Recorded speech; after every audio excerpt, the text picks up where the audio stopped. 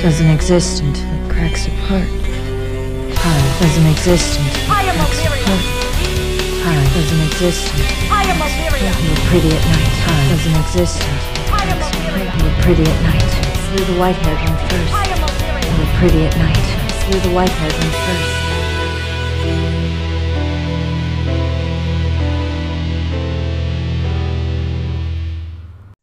Hello, and welcome to another episode of It's Time to Rewind, the podcast trapped in its own time loop right along with the movies we discuss. This season is the Serial Bomb Yo, and we're looking at Buffy the Vampire Slayer and Angel, and we've moved on to looking at a few additional episodes from the series. Today we're discussing Angel Season 5, Episode 14, Smile Time, probably best known as the puppet episode. And so I brought on a puppet expert as well as a Forgotten Films expert, Todd Liebenow. How are you doing today? Great. Thanks for having me. Glad to be on the show. Yeah, and I'm glad to have you back on. It's been a little while since talking about Groundhog Day here. Yeah. Well, I was on the first one for that. So yeah, it has been a while. Yeah. But I am very curious before we jump into this episode, because you're the second guest here that is brand new to Buffy and Angel.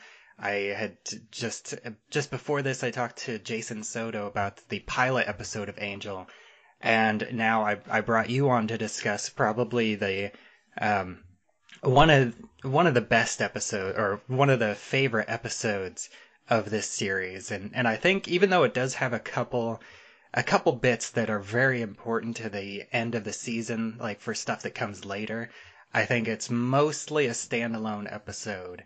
And I am curious, like, what you thought about Angel with Smile Time as your jumping on point.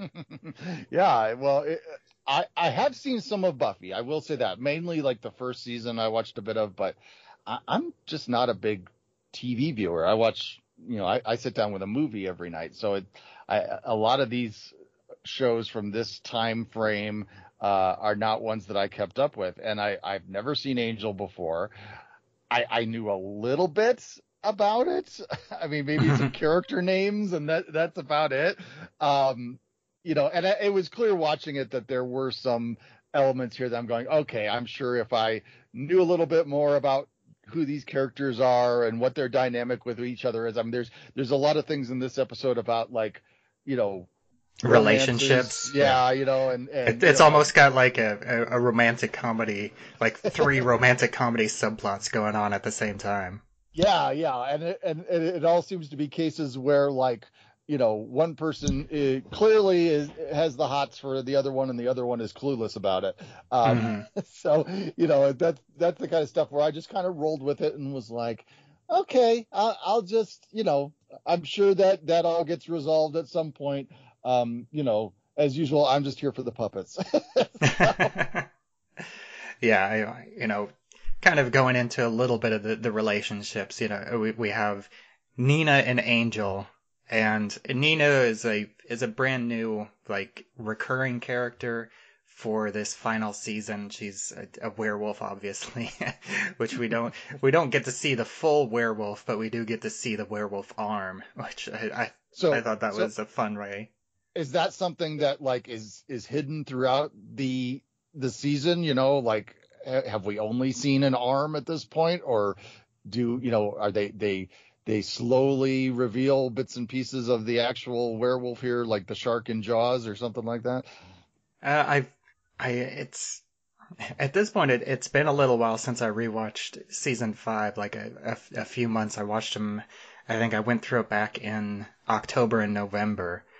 So it's been a few months, but I'm pretty sure, I mean, the episode that Nina is introduced as a character is a werewolf episode, and I believe we actually see her as a werewolf first before we see her as her human character. Sure. And she's, introduced as a brand new werewolf that had just gotten attacked by, the werewolf that scratched her. Mm-hmm.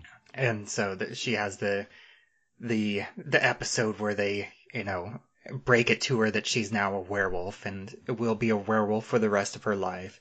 And then she pops up in, like, just, one or two other episodes.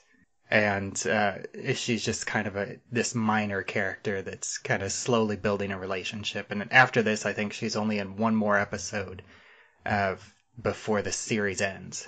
Well, I get why, they maybe decided to not show full werewolf in this episode. All they show is, like you said, an arm. And, you gotta spend a bunch of budget money this time around to build puppets and hire puppeteers and things like that. So all you get is a werewolf arm in this episode. We have to save some money somewhere. Yeah. And then we have the Fred, Knox, and Wesley love triangle, kind of, where, Knox has had a crush on Fred for quite a while. And I think Wesley has had like a bit of a crush on her. Like he's kind of started to develop feelings for her, and Fred has been the same way. And that's been building for several episodes. Okay. And so we get to see the result of this. And like most Joss Whedon properties, as soon as the characters get happy, something happens. And just like 2 episodes later, or possibly even in the next episode, which completely ruins that, and Fred turns into basically this demonic character that completely changes her character for the rest of the series. Oh, and you don't have to worry about spoiling things for me. Well, for one thing, it's like, what, 20-some years old? Yeah. Yeah, and like the other thing that's very important is, Gunn, basically the lawyer in this episode. He was originally just kind of a street thug, and then in this season they gave him this magical surgical implant that made him super smart. And they talked about all the doctor with the flowers for Algernon references.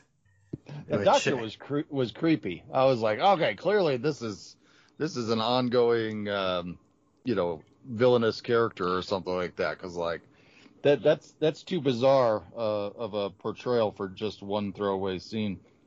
Yeah, I think he had a couple previous appearances in this season. And also, I am curious, like, what's your take on, like, from watching this episode specifically, what feeling did you get of Wolfram and Hart, this company that they're working for? Well, it seemed interesting. I mean, it took me a little while to kind of get the basics of what it was all about. I mean, because, coming into the episode, you just kind of see there's these people in this office, and some of them look kind of unique. Okay, I was kind of like, okay, looks like a Men in Blackish type of an organization, something like that. So, it seemed like it was something that is, somewhat under the surface, secretive and that. But at the same time, I guess I was a little confused as to how much this world is aware of this organization, these people, because there's the one guy that, with the horns and the green skin and whatnot. And I mean, just no one bats an eye. And he talks about how he knows all these producers in Hollywood and things like that. And I'm like, okay, just a normal thing in Hollywood, I guess, in this world anyway. I don't know. Yeah, what Wolfram and Hart is basically, the secret but not so secret, basically like evil / demonic lawyer company, law firm. And they end up, the Angel group, the good guys end up running the LA branch at the beginning of the 5th season, which is, it's hard to explain, so I won't, but, it makes for, a really interesting direction that they did in this 5th season, where they really go in a weird direction, but I think it works for the show, and it really opens up the world of Angel and allows them to do a lot of weird things like this episode. Mm-hmm. Yeah, I mean, even just, this being the only one that I've ever watched, it still felt like this is really a thinking outside the box type of episode. I mean, it's really going beyond, whatever bizarreness they have, in the rest of the series. This is really thinking outside the box for sure. Yeah, and I do love how they how they really like almost hang a hat on it, where you have multiple characters like Harmony, Spike, and Fred. Their first reactions to seeing Angel as a puppet, it's like, oh, you're so cute. It's funny because I've experienced that type of reaction to things before. You kind of hinted at it at the beginning, but I have worked professionally as a puppeteer throughout my life. I've been a puppeteer, ever since I was a kid. I had an interest from a very early age, and there are times when I have used puppets in situations where folks are not necessarily used to that type of thing. I remember when I was in college and I was in a class where it was a video production class, and the thing we were doing the whole semester was producing this news magazine type of a program. And when the instructor found out that I was a puppeteer, he roped me into being one of the co-hosts of the program as a puppet. And there was this girl who was brought in to be the human co-host, and it was just funny, her reactions when she kind of had to process that she was going to be doing these segments with a puppet. And she would catch herself like I remember one time when she was just so embarrassed because she was talking about the next scene that we had to shoot in that, and she's talking and looking at the puppet in the eye and talking back and forth with the puppet, and I'm crouched behind the wall and I'm just performing along and saying and just talking with her as the puppet. And about 2 minutes into the conversation, she hangs her head and starts laughing and goes, I just realized that I'm talking to the puppet and not talking to the person. And so you have those weird moments where it just kind of catches people off guard as they realize what they're dealing with. Yeah, and I read through the trivia for this episode, and some of the cast members said that happened in this episode too, for the puppeteer controlling the Angel puppet. In between takes, he would continue to puppeteer Angel and talk to the cast and crew as Puppet Angel. Well, yeah, part of it is just staying in character, that type of thing, but also, I have found personally, like it's hard to relax the body. I mean, puppetry is, yes, there's a lot of skill and performance to it, but it's also a lot about just your strength and keeping your body and your arm in an odd position and things like that. And a lot of times if you break in shooting something, you don't want to bring your arm down and rest and stuff because you're kind of in that performance mode. So a lot of puppeteers, myself included, we'll keep the puppet up. We keep, moving and reacting to things like that. And just, continue to exist as the puppet, so to speak. Mm-hmm. So what did you think about the puppet designs and the puppeteering and as it's presented in this episode? Because I definitely noticed a couple really interesting moments for sure. Like there is a couple moments where we see Angel like walking down the hall unassisted. Mm-hmm. Yeah. That moment was kind of interesting. It was clearly a done as a marionette, and they probably removed the wires, digitally or something along those lines. It was kind of funny as a puppeteer to watch that, because marionettes are notorious for kind of having this walking style where the knees don't really move or move in a strange way. And that's the way that Angel is walking when we see him full bodied walking there. So that was kind of, I think a funny little inside joke, a puppeteer joke kind of. But no, the puppets are great. They're definitely very much in the Muppet style. I don't think these were actually built by the Henson Company. I tried to do some looking, but I mean, a lot of what we know today as hand puppets, or at least the moving mouth style of hand puppets, is very much based on what Jim Henson and his organization did. So even folks that aren't a part of the Muppet organization, the things they're producing are very much inspired by that, and this definitely is. It wasn't officially the Jim Henson Company that did the puppets, but they did bring in several Jim Henson alumnus. Yes, yes. Um, and I mean, the performance is very well done. Um, the angel puppet specifically has a great challenge to it because um, they would have had to have been lip syncing either live or with a recording of somebody else. The actor that plays Angel, of course, is not the puppeteer playing Mm. Angel. And so, that can be more of a challenge sometimes than if you're delivering the voice yourself and lip syncing with your own voice as you perform as a puppeteer. So that certainly was a challenging aspect of the performance. And also, I was talking to my wife about this morning. One of the things that did impress me watching this was that, the puppeteers are having to do some awkward things when it comes to their body position and what they need to do to get into the scene, because many of the sets for this episode are the same sets, I assume, that they're using Mm. throughout the series, which means they weren't constructed with puppets in mind.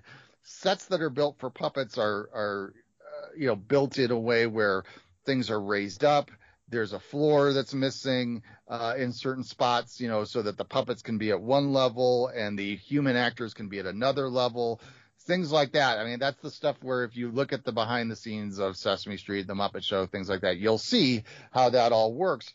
But when you have stuff going on with puppets in these law offices and stuff, I mean, those sets, I'm assuming they weren't going to rebuild those sets to make them work better for puppeteers. So the puppeteers are having to crouch under tables and desks and when you see them walking down the hallway, not the full bodied puppet, but you just see the half, waist up puppet walking down the hall, I Mm. assume the puppeteers are laying on their backs, being pushed around on carts. That's often the way they do that.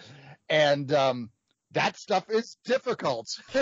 Yeah, I imagine that's, I think one of the more famous, shots from this episode is the slow motion hero walk with Puppet Yes. Angel holding the sword behind his head. Yeah, yeah, and that was a cool shot. And I would imagine, probably there was, somebody that's just behind the camera pulling a cart that has the puppeteer on it, lying on his back, making that puppet walk through the scene. Um, they're definitely employing a lot of the same tricks that you see out of the Muppet stable, and not just in terms of the performance, but also the way that different shots are pulled up. If you watch closely, you'll see it's fun to watch the edits when you're watching puppetry because, certain puppets can't pick up things. Certain puppets can't move in certain ways, but they'll do different tricks with the editing and things like that to make you think that you saw the puppet do these things. So like in most of the shots, the puppet version of Angel is what we would refer to as like a human arm style puppet, which means that you have a puppeteer with their hand in the head and then one hand in one of Angel's hands. And then there's a second puppeteer controlling the other hand. So the puppet's hands are actually gloves. And this way the puppet is able to pick things up and handle things and stuff like that. But then in other shots, like what you mentioned there, where they're walking down the hall and Angel's holding the sword over his back and such, I mean, the arms would have been stuffed most likely and affixed to the sword. There's no puppeteer manipulating the hands at that point because they don't have to move. So they do all these different tricks to, change the puppet around or change something in the shot so they can pull off something. And that's, Jim Henson pioneered that kind of stuff. So yeah, those are those Muppet tricks. All right, so I think we've talked about the puppets themselves enough. Let's get into the actual story of the episode. Like, what did you think about this story of this basically, these demon puppets that take over this kids show and basically like release Joker venom and as they talk to which I love that they really called that out with Yes. when Knox is like, maybe it's the Joker. The first thing that went through my mind, because you have that kind of prologue to the episode, and the kid puts his hands up to the TV, and then the mom finds him on the floor.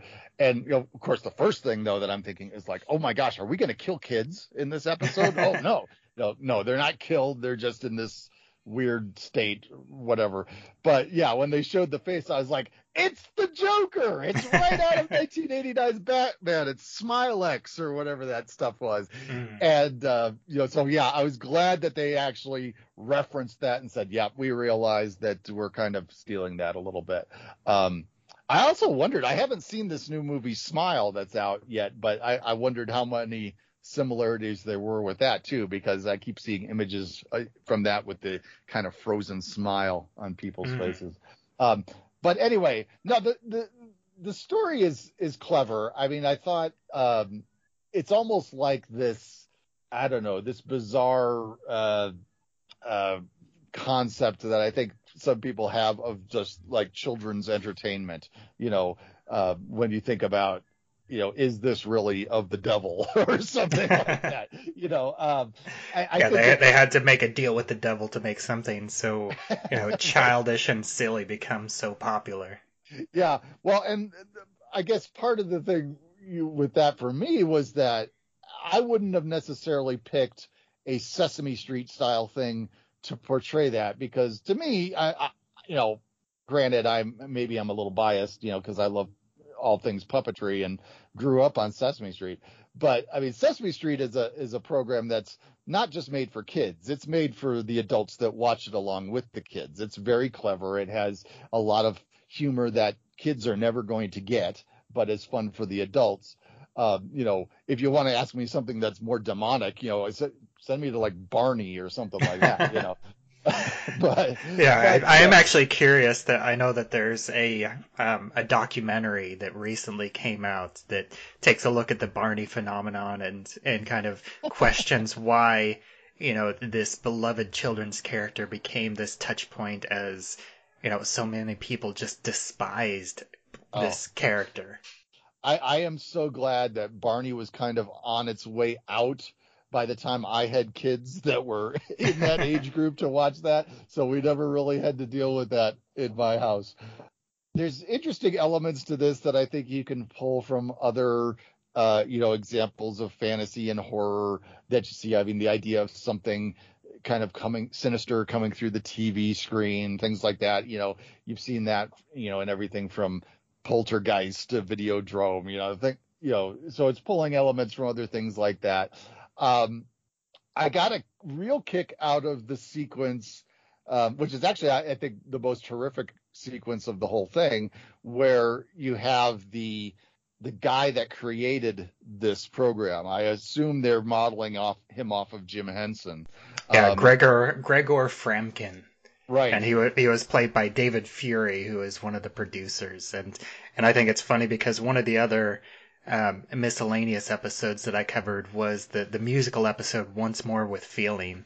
And that's another episode where David Fury has a small but memorable appearance where he has, basically a one-line musical moment where he sings, about them getting the mustard out of his shirt.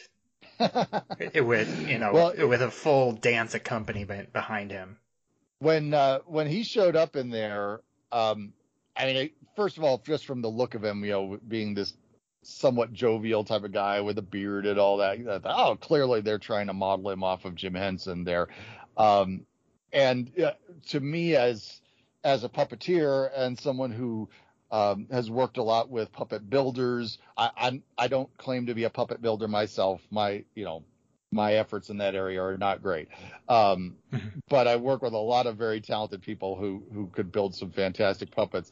And so when they show him sitting there and he's got a glue gun in his hand and he's working on things, I was just like, oh, that's perfect, because the glue gun is like the tool that never leaves your side as a puppet builder. That's like always there. We've always during our puppet programs that I was involved in, we'd always have a glue gun backstage, plugged in, ready to go, because if something needed repair quickly, the glue gun is the way to do it. And so that was just perfect that he had the glue gun. But then you had the moment where that lead demonic puppet is sticking his hand in his back and operating him like a puppet. Which, first is kind of like, ugh, he's got his hand in his back there. But it's funny because it made me think of not a hand puppet like this, but a ventriloquist dummy, because a ventriloquist dummy is more like what they're portraying in that scene where you've got a opening in the back of the puppet as opposed to in the bottom of the puppet.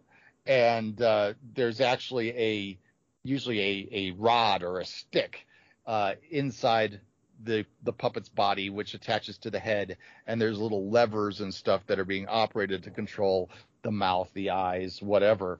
And so just that scene made me think more of a ventriloquist figure than a hand puppet.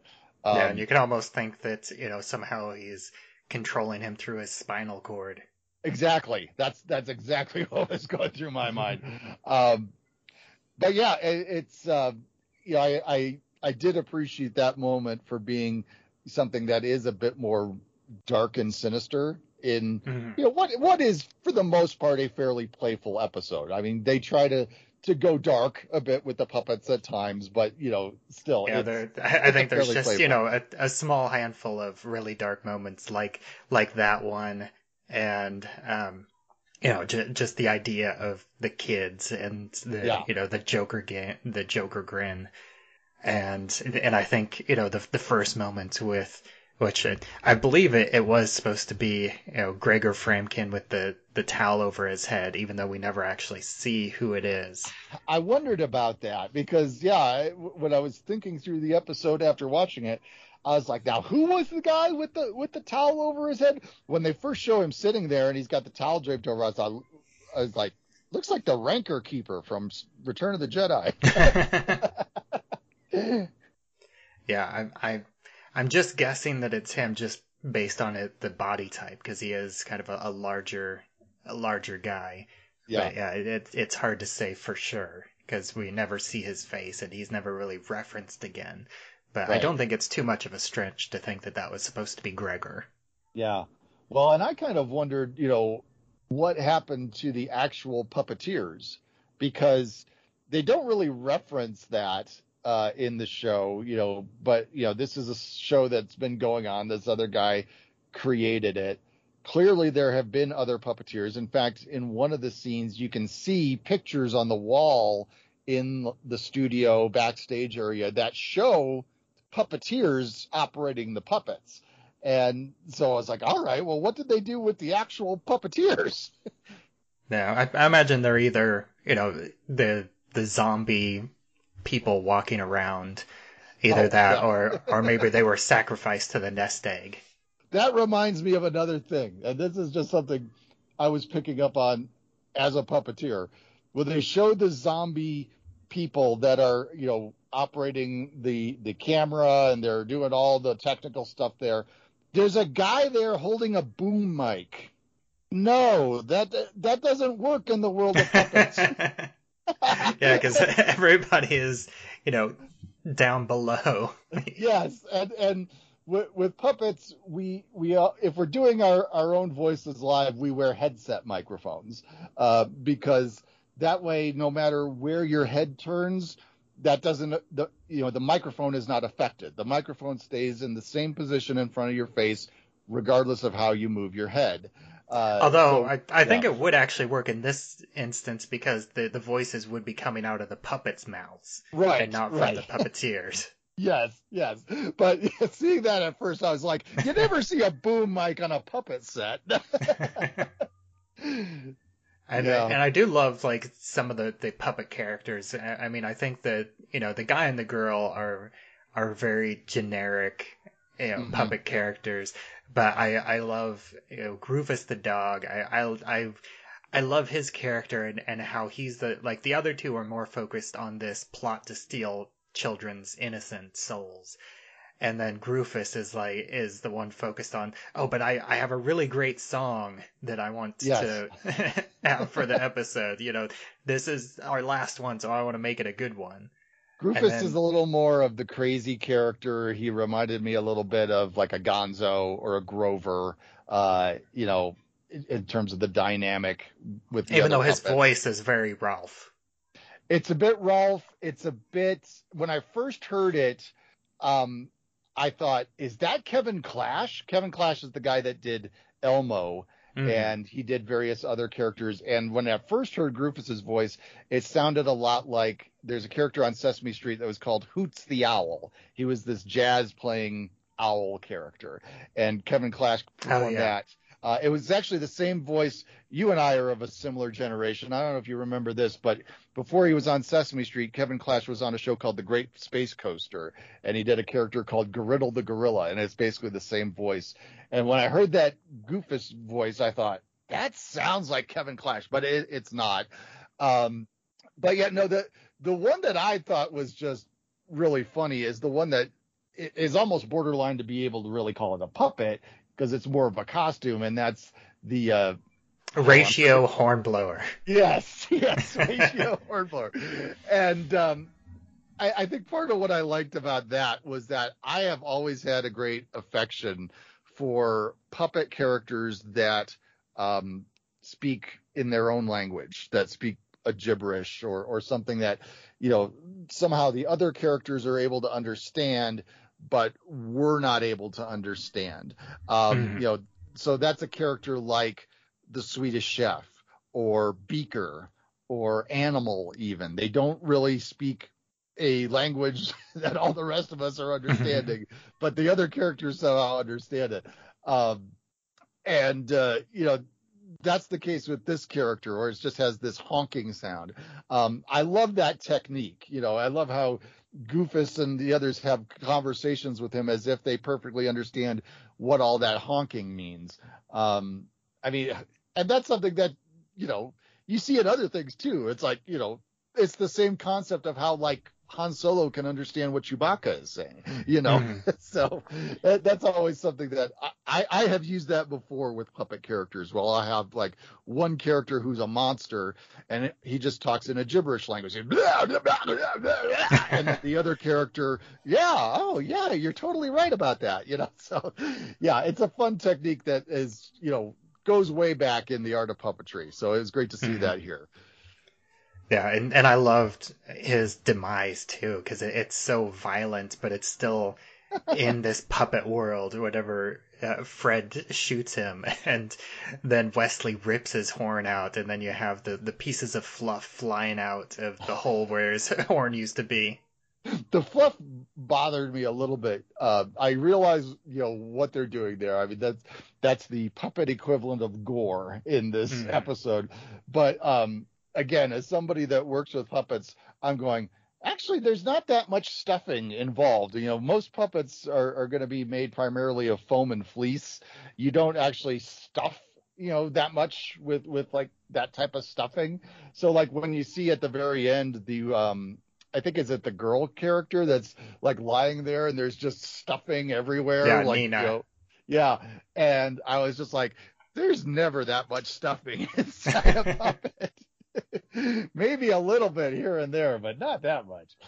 Yeah, and I was actually a little bit surprised by by that moment of like almost salaciousness, because she is this nude character, that's nude woman that's just kind of covering herself up, even though she's only on screen for just a few brief moments. But I feel like that's not a direction that Angel as a show goes in all that often. Well, and I gotta say there, that scene where you see her waking up and she's got no clothes on, I was kind of like, oh my gosh, they really, I wonder how many times they had to reshoot that, because they have, her arm is very strategically placed. Let's just put it that way, Yeah. And then the other thing that I want to, that I have to mention that we haven't touched on at all, because he's a fan favorite character, and it is just one of the best moments, is the fight between Puppet Angel and Spike. Yeah, I mean, I'm coming into this again not knowing much, but I've definitely heard, the name Spike and know that this is a fan favorite character and all that. So, I'm sure this was, a moment where they got to just kind of go wild a bit there. And, it's the type of scene that that plays into a gimmick that's used a lot of times, where you have something that's small and cute, beating up on someone that's much larger. I mean, that's half the gimmick of like a movie like Gremlins, for example, when you see a small gremlin creature attacking an actual person and the legs are flopping around and all that stuff. I mean, it's the same kind of gimmick that we're seeing here. Yeah, and I think it fits in with their character dynamic, because the Angel and Spike in this season are very much frenemies. They tolerate each other, but there are very they annoy each other greatly, but they're kind of reluctantly work with each other. Mm-hmm. Yeah. Well, I guess you could say the puppet ends up winning that battle, so that's good too. Yeah, I think that's funny, and I also love they kind of briefly mention it, but the fact that Angel being turned into a puppet also gives him proportional emotional, like he has yeah. Puppet highs and puppet lows, because puppet characters do typically have these exaggerated emotions. They're either very extremely happy, or they run the extremes of the motions for the most part. Well, no, that's totally something that when I have been involved in teaching other performers, instructing other performers, especially with developing characters, we always talk about how you can't just approach a puppet character as yourself. If I was to do a puppet and it talked the way I talked and it act the way I act, that's not interesting. You've got to either heighten it or bring it down a bit. A puppet is either much more excitable or a bit more dour, so you can't just go live in reality. You have to go to an extreme a bit more with a puppet. Yeah, I think there's very few instances where that type of direction works, and it's not exactly a puppet, but I almost think if this were a live action show, it would be a puppet. But like in Family Guy, the character of Brian, he is actually he is a normal character that has normal emotions for the most part. Other than the occasional gag where he does dog things, but he is a dog. But in all other aspects, he acts like a normal character with normal, with standard level emotions and that kind of thing. Yeah. Well, and it's interesting you bring up animation there too, because puppetry really is kind of it's almost like live action animation. Exactly. It is. It's a more fleshed out version of animation. It has limitations that animation does not. Like we talked about, how you usually only seeing the puppet from the waist up and things like that. There's certain things that puppets can't do, but it's got a lot of similarities to the world of animation for sure. Yeah, and I think that pretty much covers this episode. And I'm not sure if I caught it, but what are your overall thoughts on the episode? And is it enough to make you want to watch more of Angel, or do you think that this is enough? I got it from here. This is definitely the one for me to watch if there's any episode. I mean, this is the one. I was intrigued. I was definitely interested, to find out more about the world, and I could see myself maybe catching up with a few others. I mean, you mentioned there's a musical episode, and I was like, oh, that sounds interesting. But like I said, I tend to spend most of my time watching movies. It's hard for me to get into episode television these days, just because it's just not the world where my mind is existing. So I can't say that I would never sit down and watch more Angel. I probably would round out my Buffy viewing more first, just because I know that's kind of the bigger pop culture icon. But I was intrigued by what I saw here, so this was interesting. I do want to throw out one thing from a puppetry standpoint that we didn't get to, and maybe part of this is just the way my eyes are trained to be watching for this. But there are two scenes in this where I spotted the puppeteers. I spotted their heads. So if you go back and watch, the scene where Angel is first back at the offices and his co-workers are seeing him as a puppet for the first time, and then they all start to leave the office and he stops them and he says, hey, keep this quiet, I don't want anybody knowing about this. He's sitting at a desk or a table or something, and if you look down in the bottom left corner of the shot, just under the edge of the table, you can see the puppeteer's hair. And there's another very brief moment where you can see the puppeteer's head.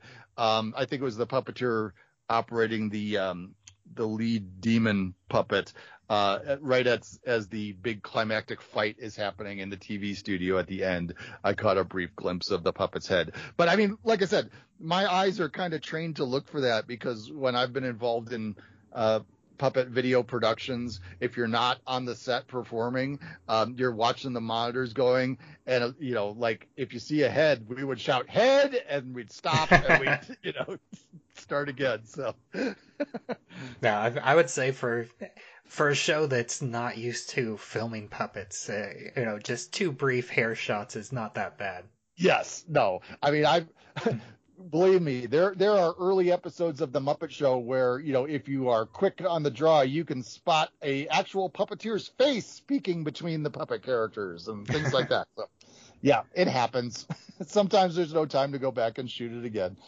All right, well, thank you so much for joining me today and giving Angel a shot to talk about with this episode.